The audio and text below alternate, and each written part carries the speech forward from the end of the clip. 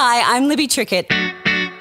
This is All That Glitters, my podcast where I sit down with the world's best retired athletes and explore the transition from the bright lights of competition to the real world. Today I sit down with former Australian swimmer Luke Trickett. That's my husband. Almost 0.4 of a second. Oh, beautiful underwater. He has a little look off to the left-hand side. Great underwater, great stroking.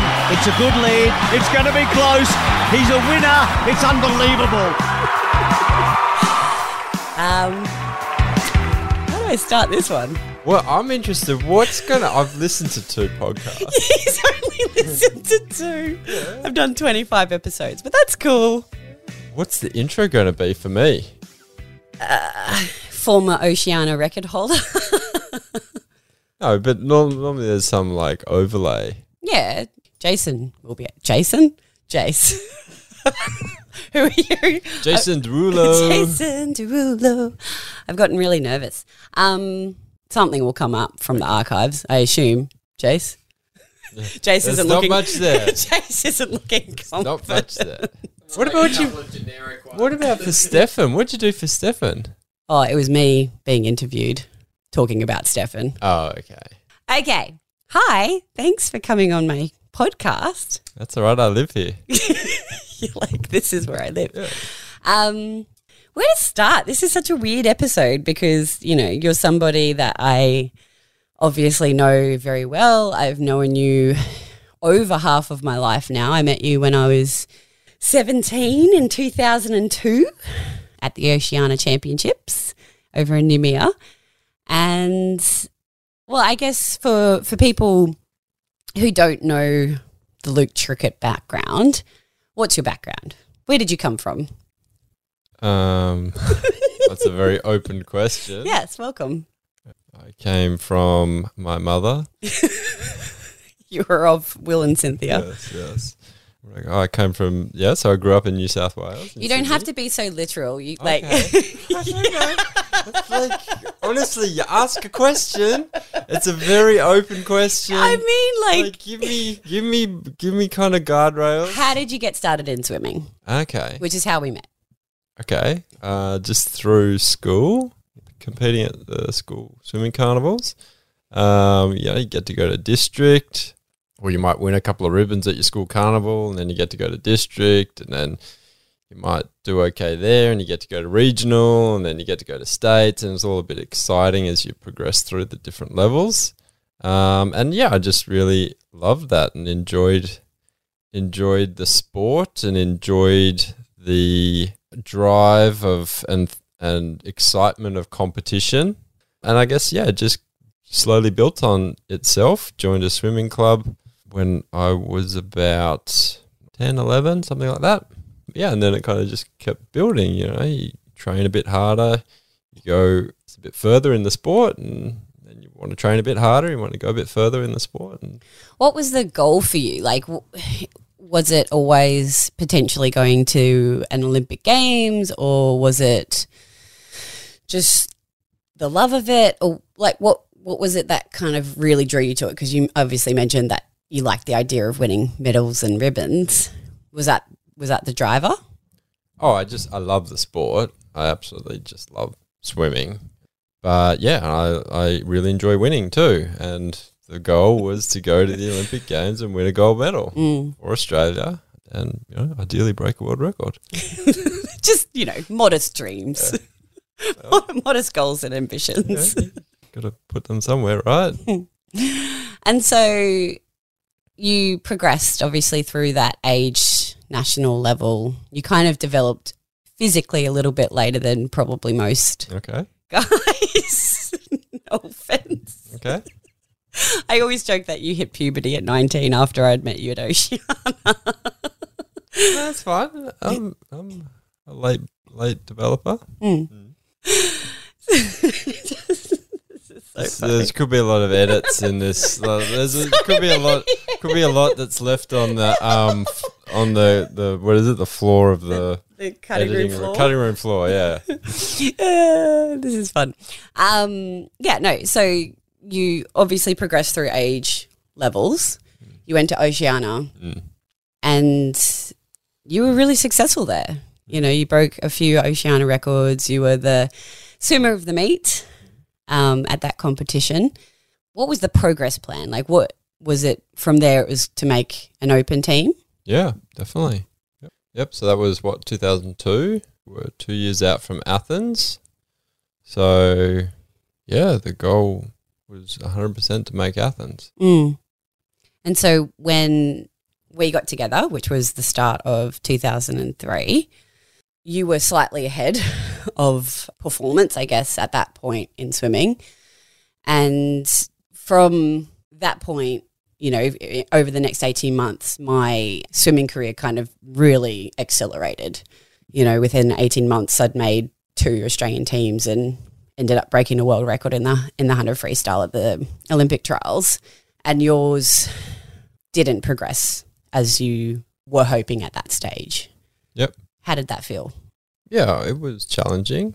I think there was, there's a lot that was going on. Now, in hindsight, you know, that you say obviously it's this purely individual, really very blinkered, self-centered, selfish pursuit of your own goals that you're in and that you live by when you're swimming. And then obviously having a relationship with you brings another dimension to it. So you, I guess, not so blinkered already.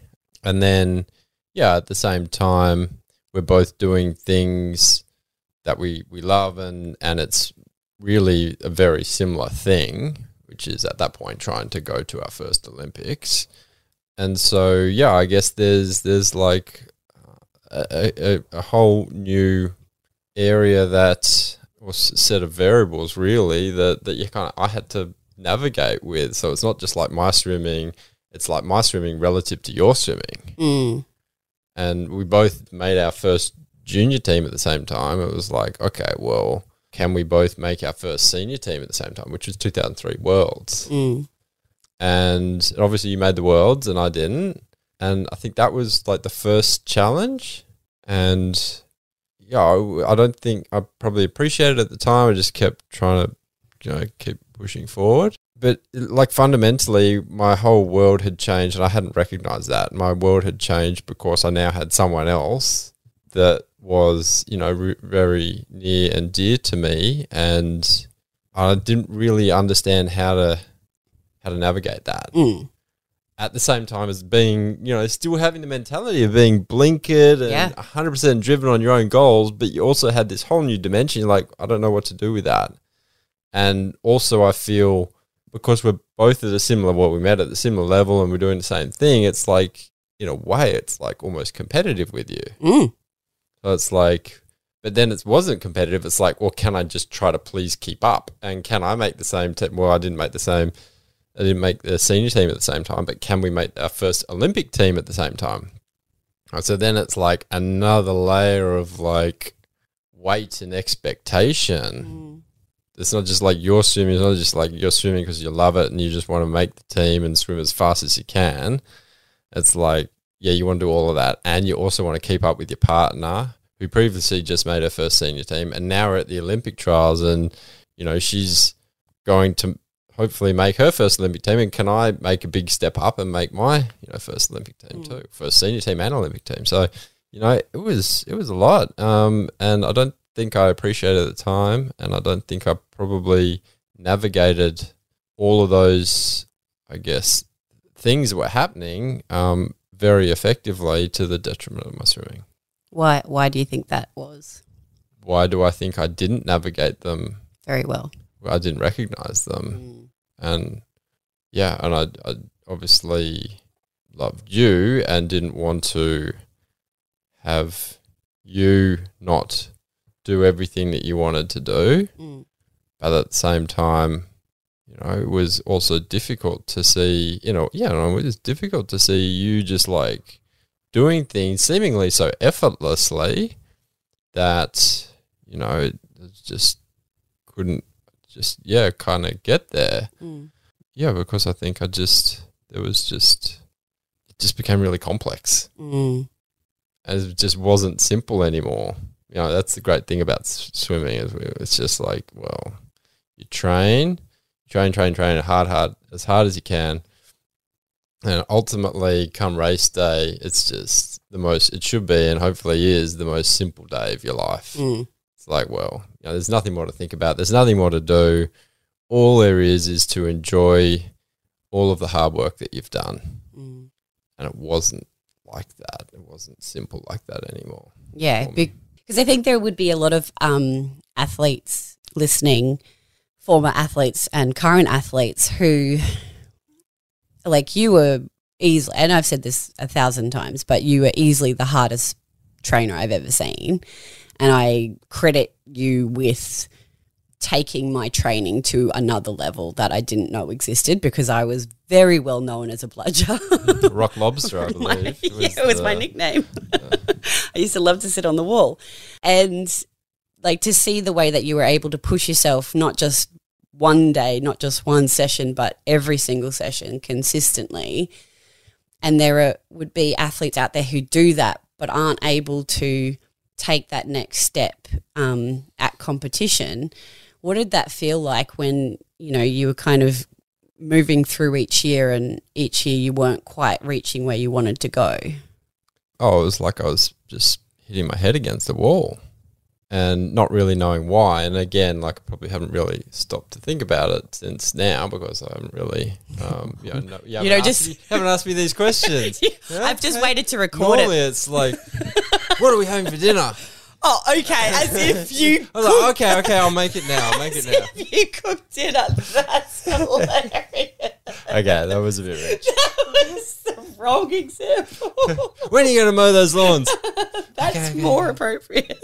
You never cook. I know, I don't. Sorry, go on. Well, yeah, like, it was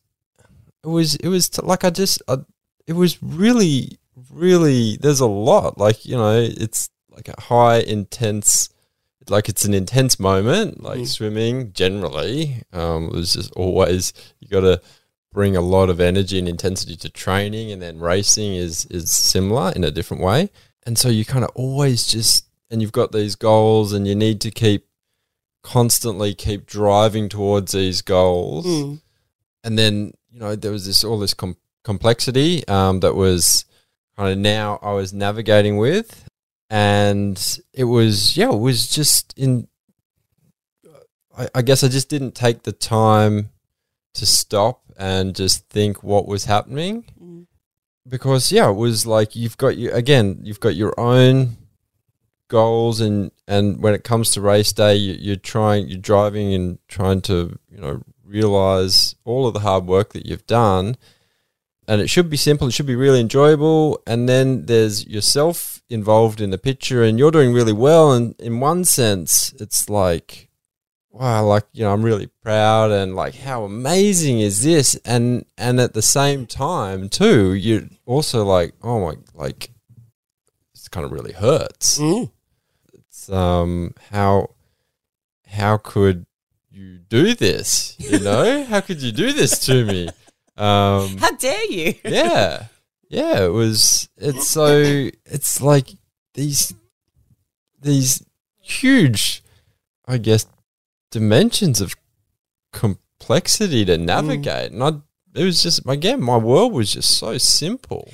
And I find it interesting because, as well, obviously knowing our story, like, I am a wild ride in terms of my emotions at times, and especially when I was competing, particularly I was going to say particularly 2007 and 2008, but really 2005, 2004 and 2003 were quite wild. So it must have been particularly challenging, because you have these goals, you had these things that you wanted to achieve, and seemingly, maybe in your mind it was getting further and further away, because you wanted to be at X time, you wanted to be at X place by X amount of time, because that's the way that you think. And then you didn't hit that. So it's like you have to push further, and you didn't hit that, and then you have to push further, while also trying to manage me and my emotions to try and help me achieve what I wanted to achieve. Like, I can't imagine how challenging that would have been for you. No, it was not that bad, to be honest. Oh, good. Yeah. It was fine. Yeah. No, it's fine. You know, like, You're being nice. I'm not normally nice. No, you're lovely. Yeah, thank you. No, like, yeah, sure, you've got emotions, but I guess that was not something that really affected me. Like, you know, yeah, recognize that there's a lot that you're experiencing, but like, you know, I don't think your emotions are like wild or No, unhinged. I cried a bit. Yeah, but of course, maybe it's because you missed the Olympic final by 9/100ths of a second, or, you know, maybe it's because you couldn't breathe while you were doing your lactate removal set, or like, you know, like, it's not like, I don't know, dropped your cupcake and then you just cried. Like, Like our children. yeah, like, exactly right. What's going on there? No, I think like every time that you experienced some significant moment, I think it's natural that you probably feel that internally and it comes out in some way, shape or form. But did that impact on you when you were also trying to manage yourself? No. That wasn't an issue. No, it was like now having like, you know, talking to you now, it's really like this idea of, as you said, like, you know, I could train. I love training, but ultimately I love racing the most. That's why you train, right? And I could not train really hard if you didn't want to then just go and use that hard work in the race pool. But what became intense, like training, like it's all level. It's all level. We're at the same pool at the same time. We're doing the same sets, having a laugh, whatever. But then you come to the race day, race competition pool, and it's different. Well, and this was obviously the issue, is that it was different. It was like all of a sudden you were Olympic gold medalist or world record holder, or, you know, you made your first team and you were at that level and I was at a different level.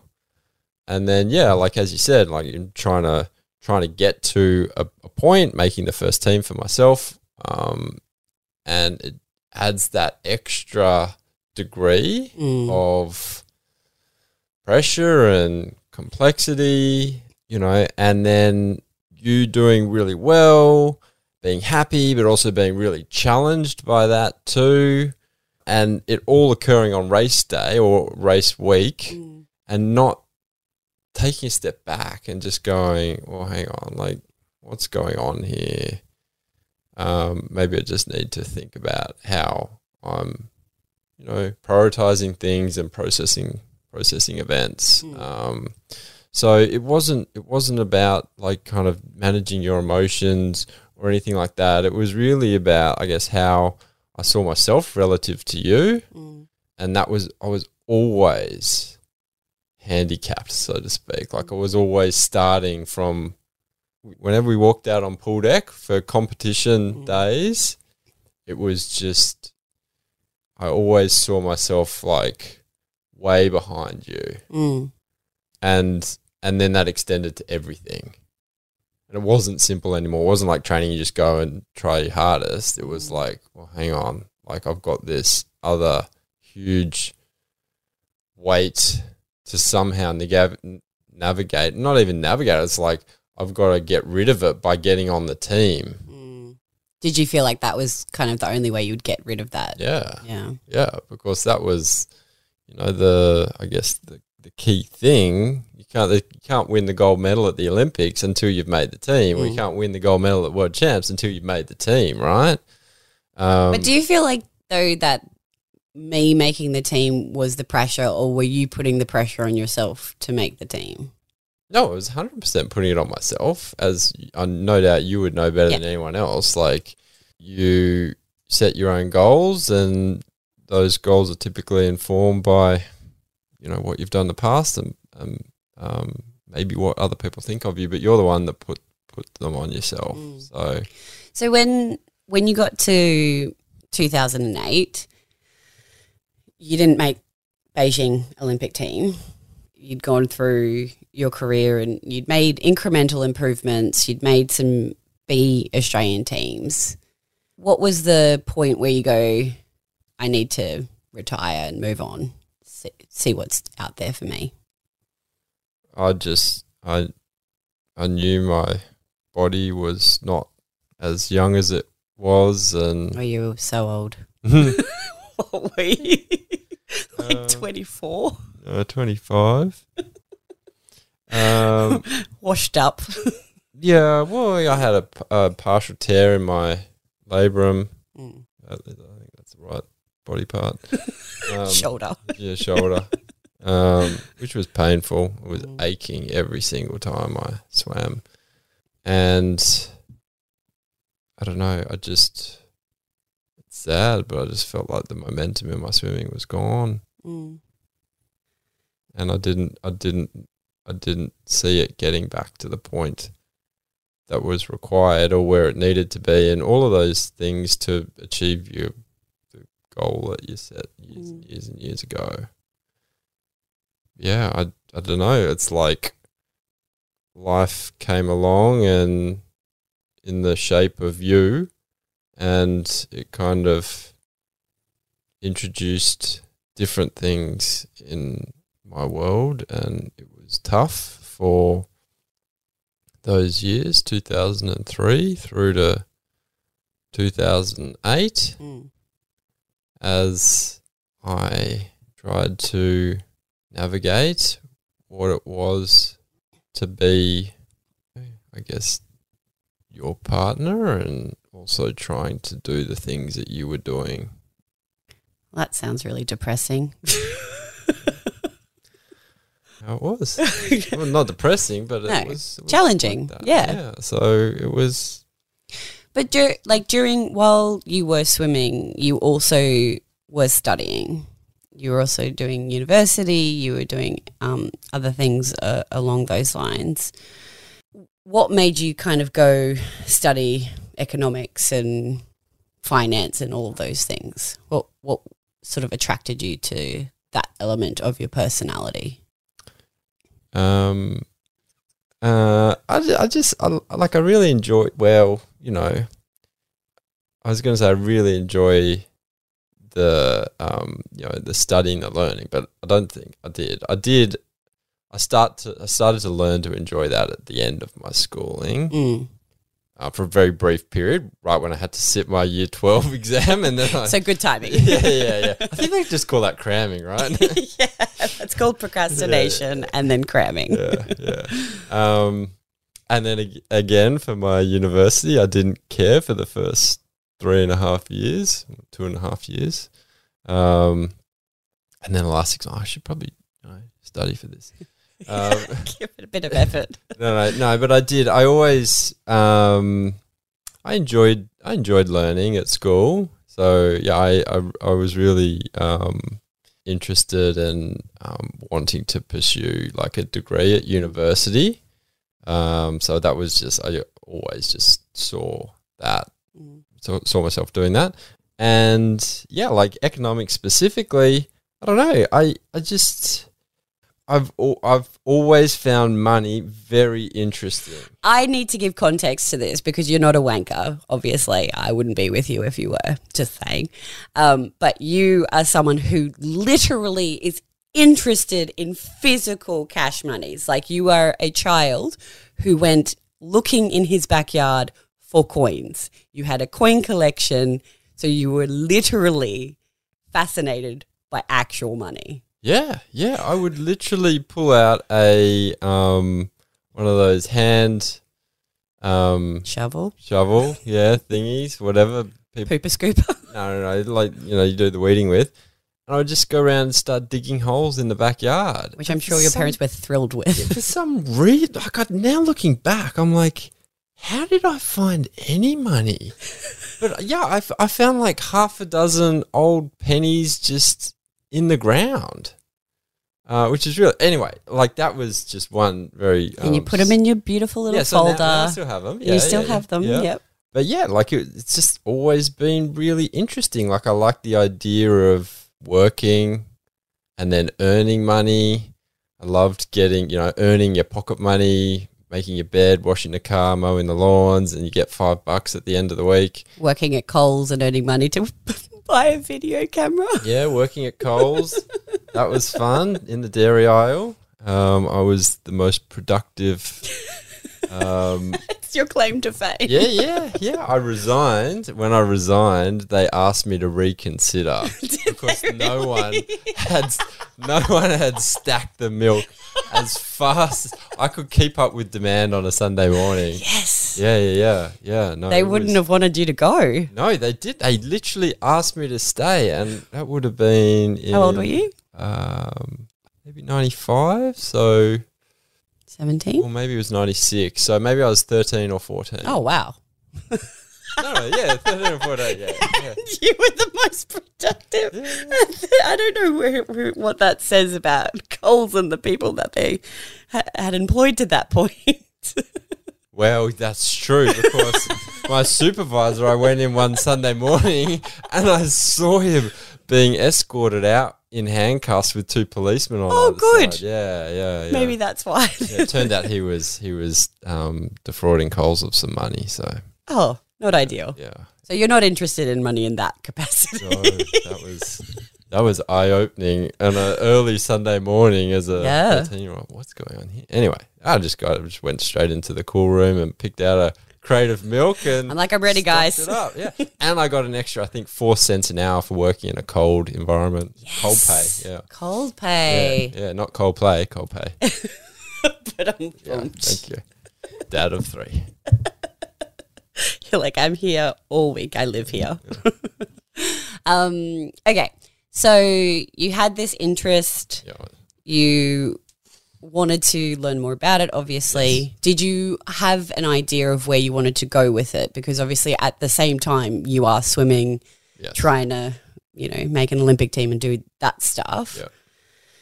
Did you have an idea where you wanted to go with your studies, or did you just do it kind of as a box ticking exercise to be doing something else other than swimming? No. Well, it definitely wasn't box ticking. I like I said, I really wanted to, complete a university degree. I just it probably wasn't even a question, and I just really enjoyed learning about the financial system. I remember, like my brother Ben, he studied commerce at UNSW. I think he majored in finance and accounting, and I would have been in year 11 at school. And he came home and he was talking about like what he was learning about the stock market. I was like, oh yeah, wow.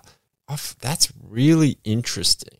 That was kind of the first time I really kind of thought about that specific area of finance. And I just felt like, I think that's an area that I'm interested in specifically because, finance is very broad. Yes, it is. It applies to most things in the economy. Most people ask me if you're a financial planner, and I'm like, no. Absolutely not. I wasn't interested in advising people. I was just interested in managing money or investing the money on behalf of people. So, I didn't know that at the time. So, but I was just, I was listening to things Ben was talking about. And so I was like, okay, it just kind of, I think, slightly narrowed the area of focus, that I was interested in. But nonetheless, it's not like, I'm going to do something in the stock market. Piqued your interest. It piqued my interest. Went through university. I did a Bachelor of Economics, majoring in finance and economics, and that was fun. I really enjoyed maths and physics and chemistry at school, and it felt like a kind of extension of that, really, in a way. And it was just, but I finished uni And I didn't really know what I was doing. All I knew was the same thing as I knew years ago, which was I'm interested in money, and stocks are interesting as well as a specific area of kind of money and finance. But, I'd spent 3 or I think it was 4 years, because I took a bit longer at the end because I was swimming, to finish my degree, and I didn't really have much. I felt like I was ill-equipped to invest money, even though I was starting to do it For us. Yeah. With our own money. Yeah. And I think it was an interesting time. Like, when that would have been 2007 now, when I was finishing my uni. I think I took a year off, or maybe 6 months off uni. I think it was 6 months off to focus on swimming. And now, like, it should have been the other way around. Yeah. I should have taken 6 months off swimming. To focus on your uni. Well, not even like focus. Well, yeah, sure, focus on uni, but just not swimming. But I guess I just didn't see that at the time. Because you just felt like you were grinding it out with swimming at the time. Well, because I had these goals, and I saw you achieving your goals, and I was like, oh, I want to catch up. And, so I was like, okay, well, I'll train harder. Yeah. Instead of like, I'll take time off, it's like, no, I'll train harder. I'll take it up another level. That's the mentality most of the time for people, is like, let's just grind it out. Got to grind harder, work harder, do more. Yeah. That's the answer. Yeah. Whereas a lot of the time, and that's certainly your mentality still to this day. Well, no, I think I've learned something. I think I have learned. You do. You have grown somewhat. You do take some holidays nowadays, but yeah, that doesn't come naturally to you. Yeah. Okay. Thank you. Is that a diagnosis? Yeah. Okay. Yeah, so it was, let's keep it back to the question. He hates it when I digress. So 2007, I was finishing up my uni. It was also toward the end of my swimming, and like through those years that were fairly tough. And we just got married and just in April, and then I started stockbroking in May, because I'd been investing a little bit of our money, but didn't really know what I was doing. What am I actually doing? Like, I've got a university degree, but I still don't know what I'm doing. Like, I look at the stock market. So I'm going to go and employ other people's money. Got no idea. It was, I'll be a stockbroker, right? Because they know what they're doing, right? Yeah, they're the professionals. They know what's up. Yeah, they know what's up. So I'll go work with them, and then I'll know what to do within like money and how to invest it in stock specifically. And how did you enjoy that experience? Oh, look, it was different to what I expected. Stockbrokers are colourful, I was, you fit right in, didn't you? Still eating the same sandwiches, when I went to school. So it was, but like they were great guys, some really, really lovely people in there, and enjoyable, but it was definitely different to what I was expecting, and I guess realised that they didn't really know what they were doing either. Seems ideal. Yeah. So it was just, But having said that, in that job, you basically came across a mentor. Yes. Who kind of gave you a book, which led you down a path that you may not have gotten to until much later. Yeah.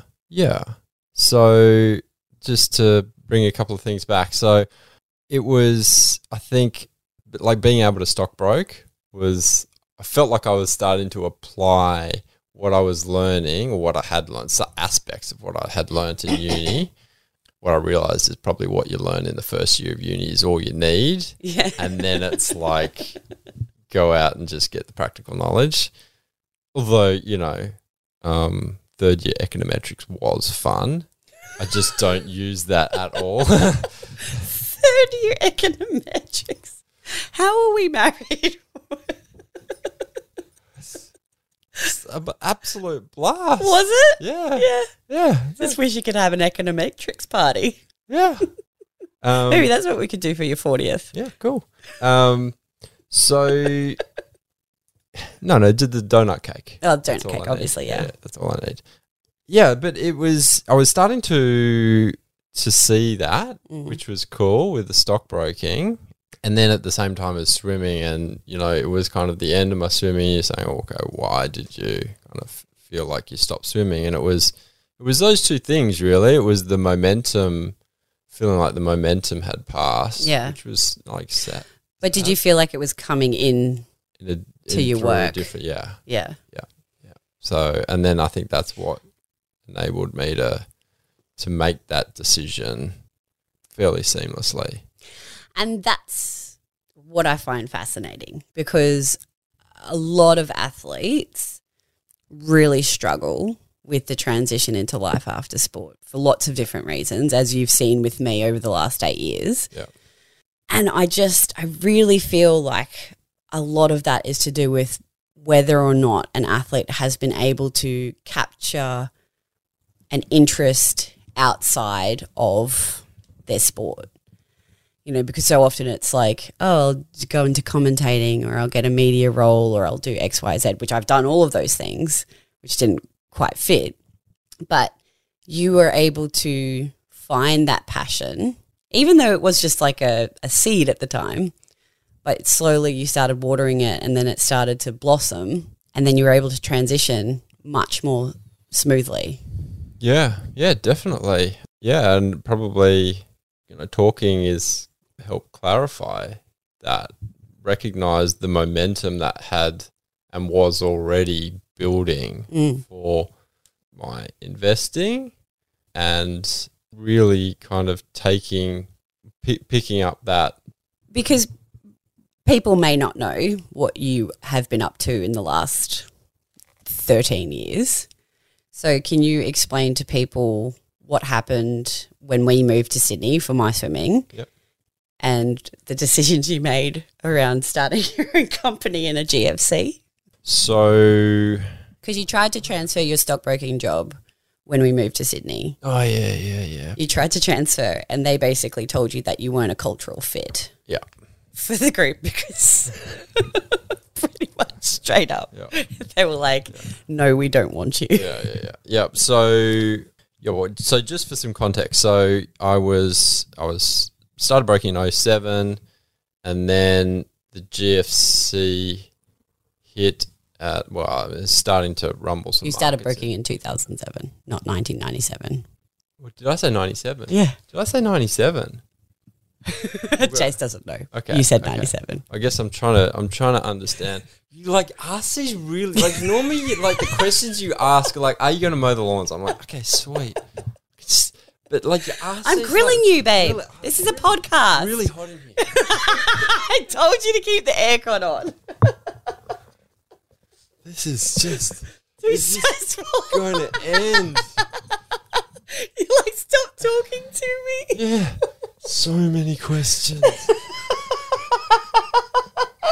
And they're all just so open. Oh, sorry. Just ask me. You're like, oh my God. Poor Jace is like, I'm like, are we going to wrap this up this side of 20? Jace, is this interesting? I don't know. Is it interesting? You like it? Jace. Okay. Doing some stuff. So I started breaking. Don't get stressed. No, I'm not stressed. Don't worry. I started breaking in 2007, and it was really cool because I could start to see, you know, the application of things I was learning, and just my general interest in investing in stocks specifically. But I realized that, the brokers, well, they didn't really know what they were doing either. Buy CBA, sell Westpac. It's like, okay. And I was very fortunate, even though I was there as a broker, and so a broker is required to, you know, pick up the phone, generate some transactions, earn the commission. Because that's how stockbrokers earn their money, by transactions. Yeah, exactly right. So they get someone to buy something or sell something. They clip a ticket. Yeah, they take a little clip of it, which, you know, is something, but it wasn't really that interesting to me. It wasn't like, I just want to clip a ticket. It's like, no, I want to perform. Right? You don't really generate wealth for yourself by clipping a ticket. You generate wealth by creating wealth. It's very different. Right? Instead of it being transactional, it's actually like investing. So I was fortunate while I was broking, the senior analyst he used to walk around the broking floor like an old cat and kind of see what the brokers are doing. And one day he dropped a book on my desk, Lessons for Corporate America, the Essays of Warren Buffett. And I opened it up. I was like, oh, what's this? Old dude dropping a book on my desk. Yeah. And I read the first sentence and I was like, whoa, this guy, which was Warren Buffett, he's like, this guy, I was like, he knows what he's talking about. So the first time... For people who don't know who Warren Buffett is, can you give some context to who he is? I'd probably say he's the most successful investor in history. Yeah, based in and the has US. Previously been the wealthiest man in the world. Yeah. Yeah, but just really a guy that has a huge amount of integrity, huge amount of common sense, very normal outlook to... his own life and more like a long term. Oh yeah, and his investing is common sense as well, right? So we can get to that, but I read this first sentence of the book, and I was like, for the first time since I started university and have been broking and talking to people and reading my own books and coming up with my own investing strategy and doing my own technical analysis is what I was doing for us back in the day. It was like, finally, I'm reading something from someone that knows what they're talking about. Mm. And then all of a sudden, I was just focused on reading and researching companies. And I was fortunate, the senior analyst, I was able to spend time with him and just understand him, what he does when he looks at companies, researches them, talks to management, and then forms an opinion about those companies, and then goes and provides his analysis, his research to the brokers, and then the brokers take that research and they call up their clients and say, "Hey, buy this because our analyst thinks it's worth." Too much context. Sorry. Too much information. That's how it works. No, I know, it's great. This is how. No, but it's but relevant. my listeners may not. No, but okay. I'm sorry. It's boring content, so just skip this episode, right? But this is how the finance industry works. Yeah. As I saw it. So, but what was, I guess, really eye-opening for me is, so this was at the same time the GFC started to really rattle the markets. This was early 2008 now. And we were looking at a company and we kind of finished the analysis, and he said, okay, well, I valued this company at X dollars. And I was like, you're crazy. The company's worth 2X or 3X. It's way more than that. He said, okay, well, that may very well be the case, Luke, but I need to frame my research around two things. One of them is where I think this company will be in 12 months' time, its operations, and what I think the market will be prepared to pay in 12 months' time. Mm. I heard those two things. I was like, hang on. So what you're saying is you're valuing an asset that has a life in perpetuity, right? There's no end date to a company. A well-run company will just go on and on and on. But he and the market, not taking a jab at him personally, but this is how the industry works. It's let's look at the company over the next 12 months. Yeah. It's much more short time frame. Yeah. And let's also look at this company over the next 12 months relative to what the market is thinking and acting. Mm. So I'm like, well, hang on. We're looking at a long-dated asset and we're making a really short-term decision off that long-dated asset, and we're making a relative decision off that long-dated asset. So we'll always pay really high valuations in good markets, and we're going to pay really low valuations in bad markets because that's just what the market does. Mm. You're like, that doesn't make sense. Does it make sense, right? Yeah. So I'm like, well, if that's the case, I might as well go and do my own thing, because if that's how everyone else is thinking and acting, then there's a huge opportunity here. If you can decouple yourself from that, think independently and act independently, most importantly, from everyone else, then hey, there might be something there. So that was kind of the key thing that made me go and leave broking and set up the fund. But you're right. Initially, we did start to look at that. So is it happening at the same time as this was just after Beijing now? So the end of 2008, and you wanted to go do a new program in Sydney with Stolly, which was, I was really supportive of. I think we kind of both imagined we would end up in Sydney, partly because you were in finance and that is kind of a hub of Australia. Yeah, and being from Sydney as well.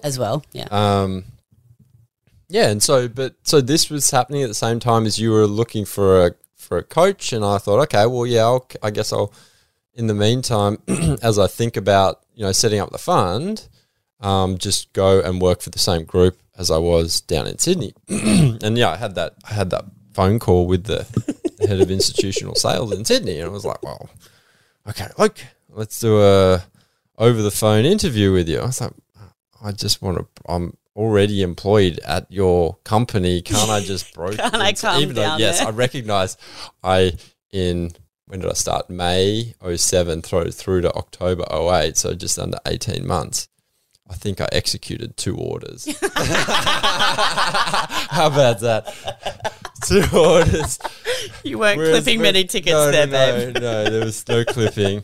Whereas all the brokers around me, they'd be like, oh, if they had a donut day, like a day that they didn't trade, they'd be like head in their hands. I was like, whoa, I had a day that I How did did you something. keep guys. a job? I know. I was very fortunate. It's very fortunate. I have a lot to thank to the guys. Yeah, they they kept were me very on the desk. patient Yeah, for I think you. they just saw me I would order in these folders and folders of annual reports. So these businesses, I'll be like, oh, I want to look at this company. I'll be like, they just get all of these annual reports delivered to the desk, and I'd just be there reading them. They're like, when are you going to trade, dude? Yeah. I remember sitting in one company presentation, and I was just making notes, because the company would come in, you get the CEO and the CFO, they'd come into the office and they'd present their business, so that you get all of the brokers familiar with your company, and then the brokers be like, yeah, this is a good company, let's go and buy it, and it's like how it all goes round, right? Yeah. It keeps the valuation up, the companies raise money, and the brokers earn a fee when they raise the money. It's just literally how the whole goes round. The whole circus goes. Yeah. Anyway, they were in there, they were talking, these guys, CEO and CFO were talking about their business. I was like, oh man, really? Making all these notes, and one of the brokers at the end of it comes over to me, he goes, mate, what were you writing? A love note. Because they'd never seen anyone write during these company take presents. Exactly right.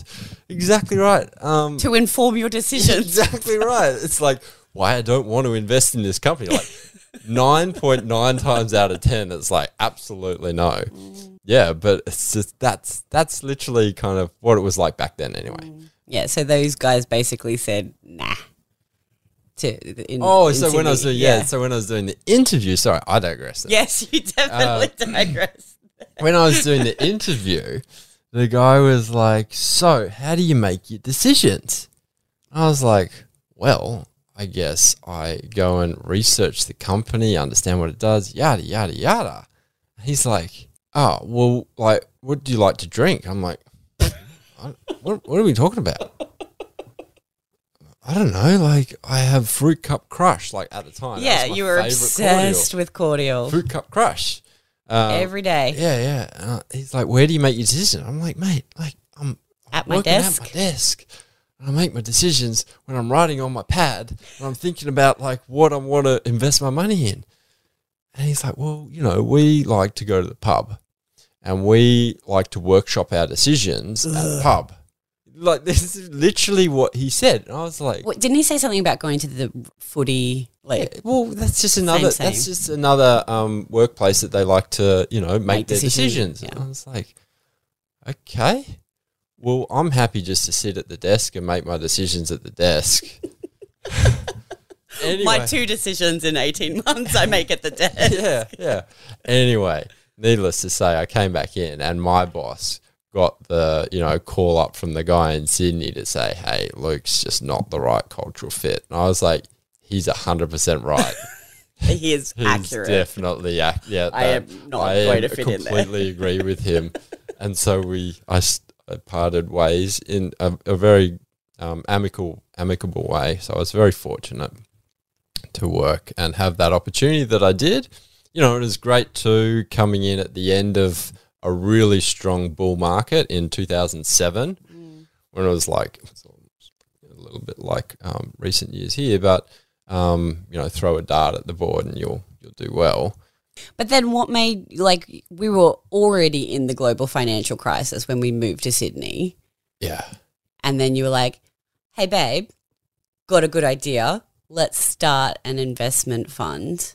Well, it was actually, no. Let's go back a step. It was the GFC was happening and everything was just Getting smashed. Yeah. And so we said, okay, let's sell our investment property. Yes. The apartment. Yeah. So we sold that because I was like, we need to invest this money because I was like, is that a good idea? I don't know. Most people say property is the best thing to invest in. Yeah, well, not during a GFC, when the stock market is just really collapsing. Yeah. So you just think of it as a bargain basement sale. Yeah, so we Fire sale. Everything's cheap. hopefully if you I guess know what you're buying. Otherwise, absolutely not. It's not cheap. It's falling for a reason. So yeah, we sold that, and then I think it took 2 days or maybe a day, and I'd invested all of those proceeds. Good. Yeah, and then at the same time, there was a lot that and then at the same time, we're like, okay, well, let's move to Sydney, and we decided to sell the house as we moved to Sydney, and you were moving coaches, and I was just finishing up working and starting to set up the fund. And we said, okay, well, let's rent. And then we invested all of the proceeds of this house into the stock market too. Yes. It was all very Do you terrifying. remember that? Yeah. Oh, okay. Yeah. So Etched that in my was, brain. that was, I guess they were the things that was like, okay, well, if this is the way that the stock market is reacting and businesses that are doing X, Y, and Z and have whatever assets on their balance sheet are trading at this price, then what I thought and sensed was an opportunity previously, I could see now was a huge opportunity. And that's obviously why we invested how we did during that period of time, and what kind of really drove me to say, I got to set up this fund. Yeah. So basically you saw an opportunity and were like, let's go. Like you're a dog with a bone. Yes. Yeah. That's the thing that I find really interesting is cool. Me, I'm bright and shiny. I'm like, oh, what's this over here? Try that for a little bit. Bored. Oh, what's this over here? What's that? I've, joked very much that I've been a commitment phobe for the last 8 years because swimming was the thing that I loved, that I was passionate about, could focus on for really long periods of time. And I haven't had that. But you are this personality who has been able to, cool, opportunity, just bite into it. But then the grind happens because it's 10 years of literally walking by yourself in a shoebox closet. I live with you and I've lived through this time and I still have no idea how you did it. How do you do that? How do you get up every single day, find new ways? For such a long time, it was I don't even know if this will be viable. I don't know if I can legally set up this fund. I don't know if I can do it in the structure that I want to do. And yet at every point, you've been able to kind of find a way and not lose that motivation. Not to say that it hasn't ebbed and flowed, because it definitely has, but you've just been able to work it out. How have you done that by yourself for 10 years? What is it in your personality that allows for that to happen? I'm not sure, but I've been able to do it because of you. And I say that, I always make sure I say that to everyone, is there's absolutely no way that I could have done that if I wasn't supported by you. And you were, incredibly unconditionally supportive to the point where I'm like, I wonder if she really knows. Oh, look, there were a few things that you got me to sign that I'm like, I don't know, maybe he's just taking all of the money. Yeah. He's siphoning it off into some sort of bank account and he's going to make a runner at some point. Yeah, no, so I didn't do that. Thankfully. No, but, I was, just supported by you, which gave me the space to explore it and progress it. And, now it's interesting. Now that I think about it, you gave me the space in investing that I didn't have in swimming. And I guess what I didn't realize at the time, which is that swimming was very complex in my mind, unnecessarily so. And then that's obviously what really blocked me from being able to, I think, achieve what you wanted. Yeah. But it was the opposite for investing.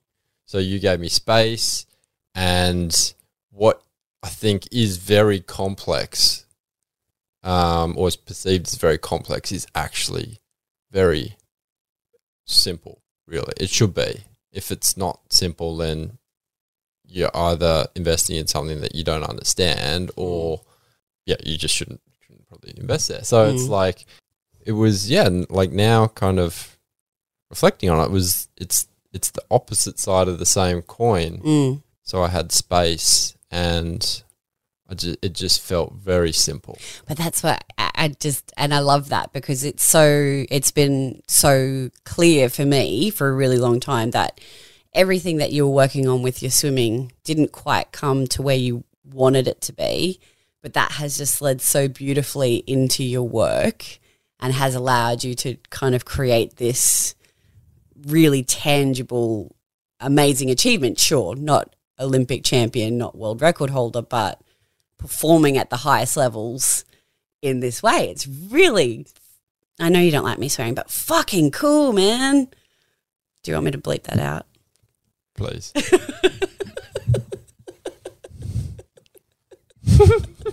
It's you. It's just, What? You're a funny person. So, like, how did you? We've moved through 10 years, worked by yourself, amazing, incredible.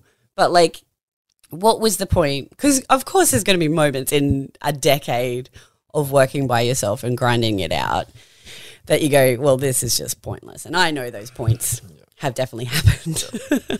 Like, what was that shift where you went, wow, this is actually going to be a thing?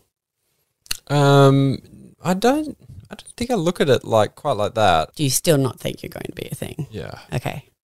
That's also your personality. Oh, okay. I think 10 years working by yourself, it's just, it wasn't as big as what it sounds like. It was a long time. Sure, when you say it in a sentence like that, it's like a big thing, right? Sure. But during it, it's what we were saying before. It's like simple, and it's something that I was really enjoying, and I had the space to explore it, and I could keep progressing it.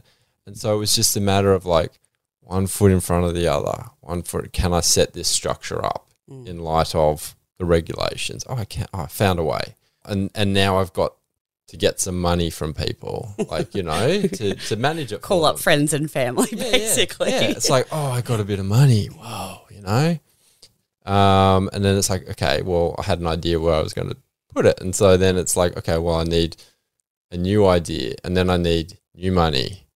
And it was like, oh, I need to keep it was just finding ideas and finding places to put, and finding money and finding places to put that money and keeping it going. So just little micro steps forward every day. Yeah.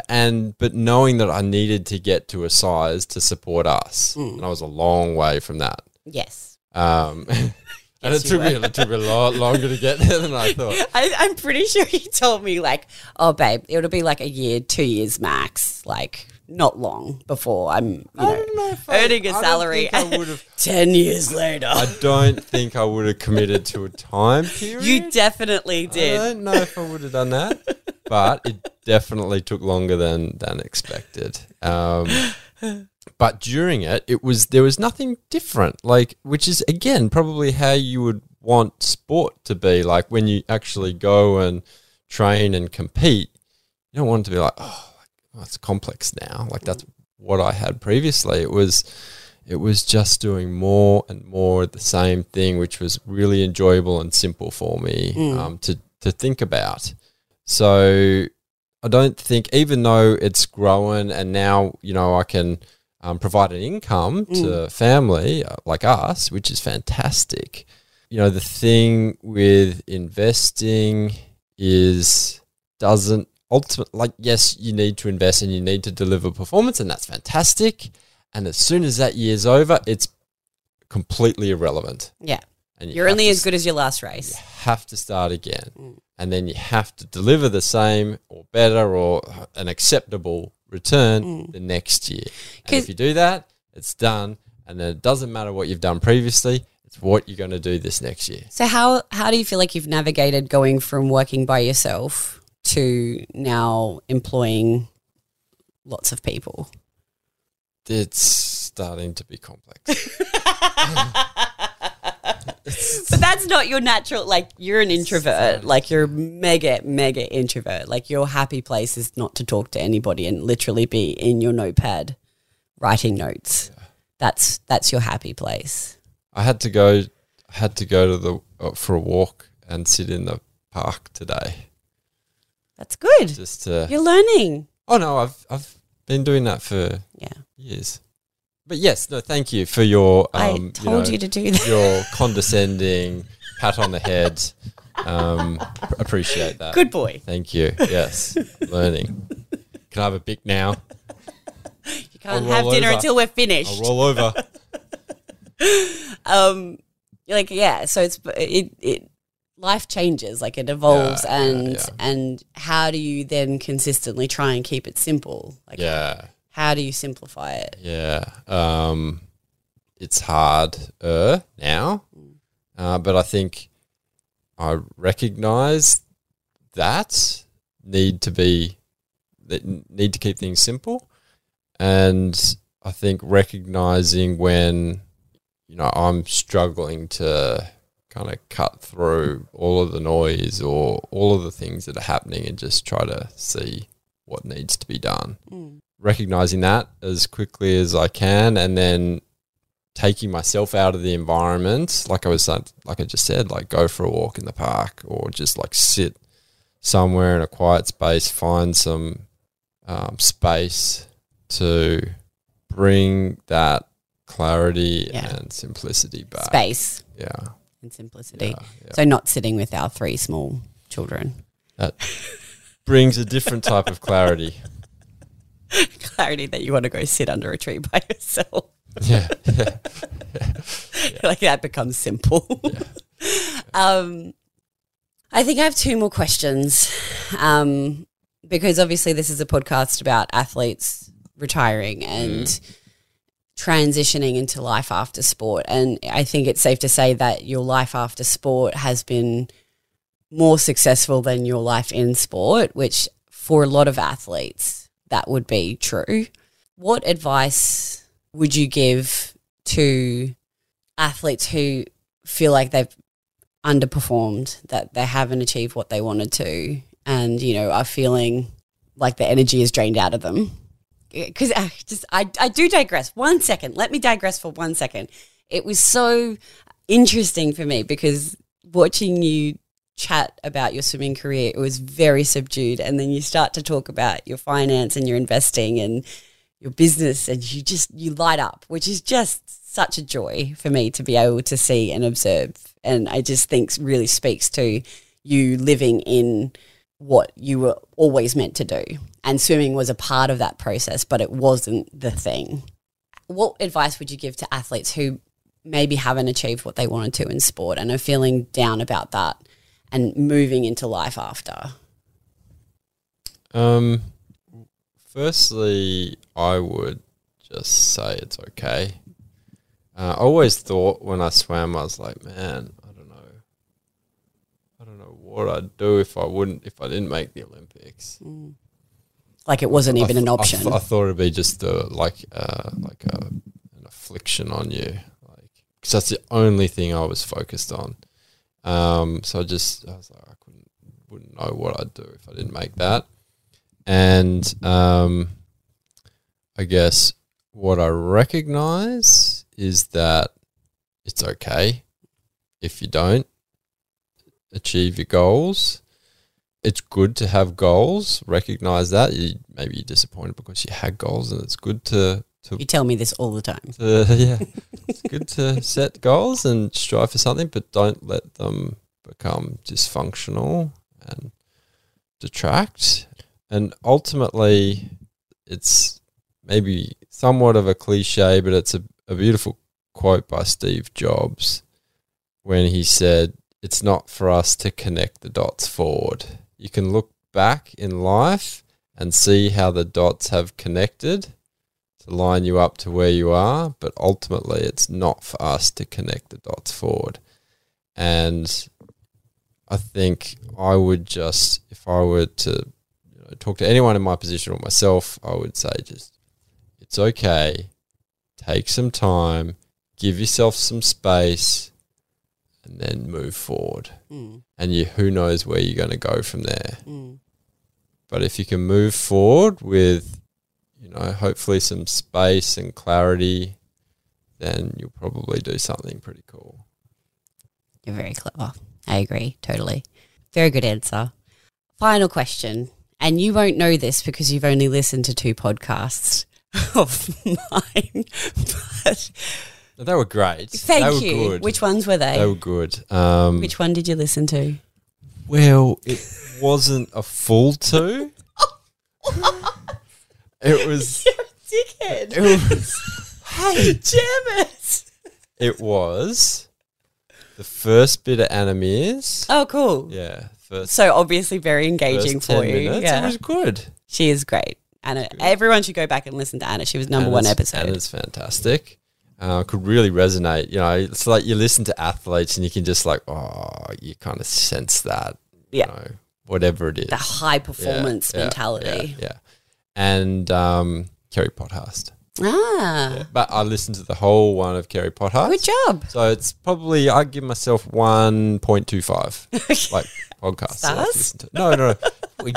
Well, depends. Supportive husband. No, I'm giving you 1.25 stars. Ouch. Hurtful, man. Hey, there's a quarter of a star in there. It's something. It's not nothing. No, I've listened to 1.25 podcasts. Yeah, okay. Well, you definitely won't know my common question, the question that I like to ask every athlete in my conversations. What are you most proud of from your swimming career? Probably, so is it just one, or can I slip a couple in? You can slip there? a couple in. Okay. I'll allow it. Okay.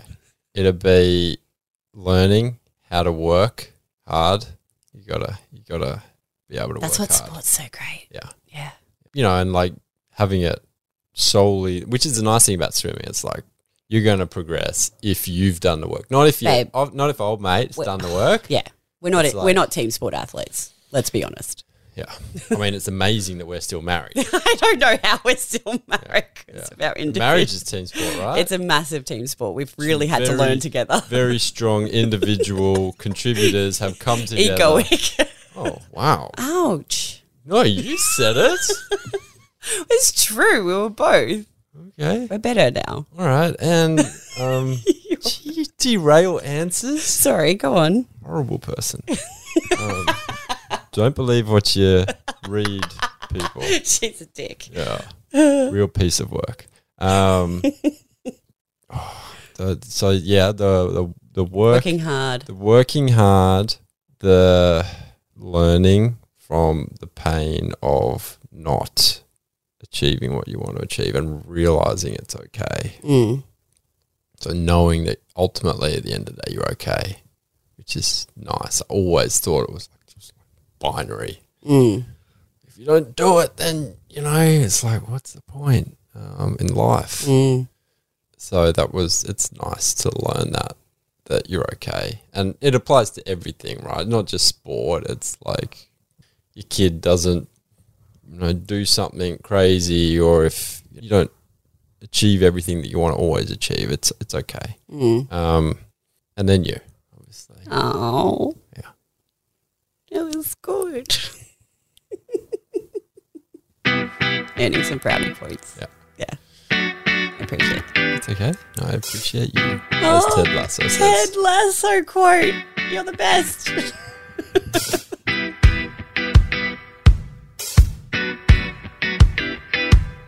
Thank you so much for listening to today's podcast. It was a bit of a different one, having my hubby in the pod office, whatever this place is, my home. And now he's listening to me doing the outro, which is very intimidating. Yeah, for me, it was really interesting, obviously, to hear his experiences. I know it. We've been together for more than half of my life, but to hear him talk about his journey and, you know, where he's come from, how he felt with his swimming career and how that's contributed to his success outside of the pool. Yeah, it's always, I find it very motivating and inspiring.